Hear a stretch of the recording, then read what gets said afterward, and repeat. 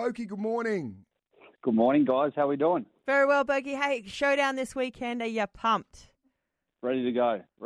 I missed last week, so I'm even more excited. And obviously, it's a big week in Adelaide, but obviously a big day for you as well. And you're going for surgery today. I am. I've been fasting since 4:30, so I'm very cranky. Oh, that's always fun. Yeah, but yeah, I'll go in for a scope.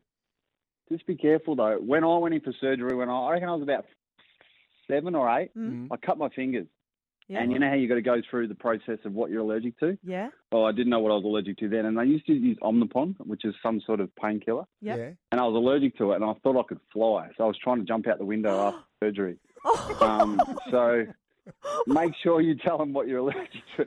Wow. Otherwise, you turn into a flying human. Wonder what that feels like. A flying human. What, did it just send you nuts, Boaky?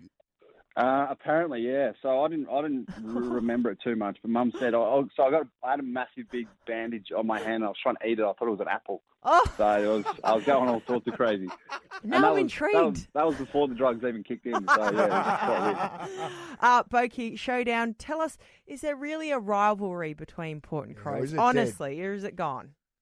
So what you see maybe in the media, like, when you're doing interviews or you see the Crows players around the street, you act nice. Right. That's basically all it is. It's just a kind of facade. We absolutely hate them, and they absolutely hate us. So there's 100% still a rivalry there.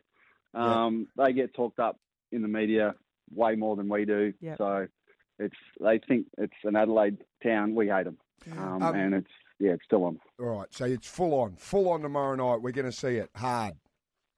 Oh, 100%. Right. And I think both coming off bad losses as well, it's going to be even more. So it's going to be exciting. Right. So because Rory Sloane looks like he could be back, first bounce you're going to go up and poke him straight in the sore eye. Okay. I'll have a little stick in my sock just to poke him straight in the eye. Hey, Boaky, now are you guys wearing your Collingwood jumper this weekend, or what happened with all that? Cut it out. Oh, wouldn't that be nice? Maybe underneath the teal jumper with the V. Yeah, that would work well. It's obviously been a bit of controversy, but we're not risking 4 points. For sure. No. Okay, I'd risk it. What? Yeah, well, I reckon there'll be enough in the crowd. I reckon they'll do it for you reckon? us. Black and white? They'll send us a message. I reckon they will. I reckon there'll be a lot of black and white. Yeah, absolutely. Beautiful. Your nice Collingwood jumper. Didn't bite, did he? No. Did not bite. He don't listen to you, biting, just mate. like me. I know. Hey, Boaky, now, of course, Mother's Day, your mum, Chicky Boak, and we've met Chicky on the show before. She often gets a chance to come to Adelaide. Now, tell us, what have you got for Mum? Have you got a nice present for her? Well, I've already given her a present. An early present got delivered to her house the other week. She was after some new shoes. So that's just the start of it, and then she obviously comes over as much as she can, but she's going to miss the showdown this weekend, Mother's Day, which is going to be tough. But she's going to come over the week after. So my younger sister, who lives with me over here, will have something planned for her when she comes over, maybe a nice dinner and some stuff. But it's obviously a massive day, and we're looking forward to her coming over and spending with her a few days later than normal. Now, Boaky, were you always a good boy to your mum?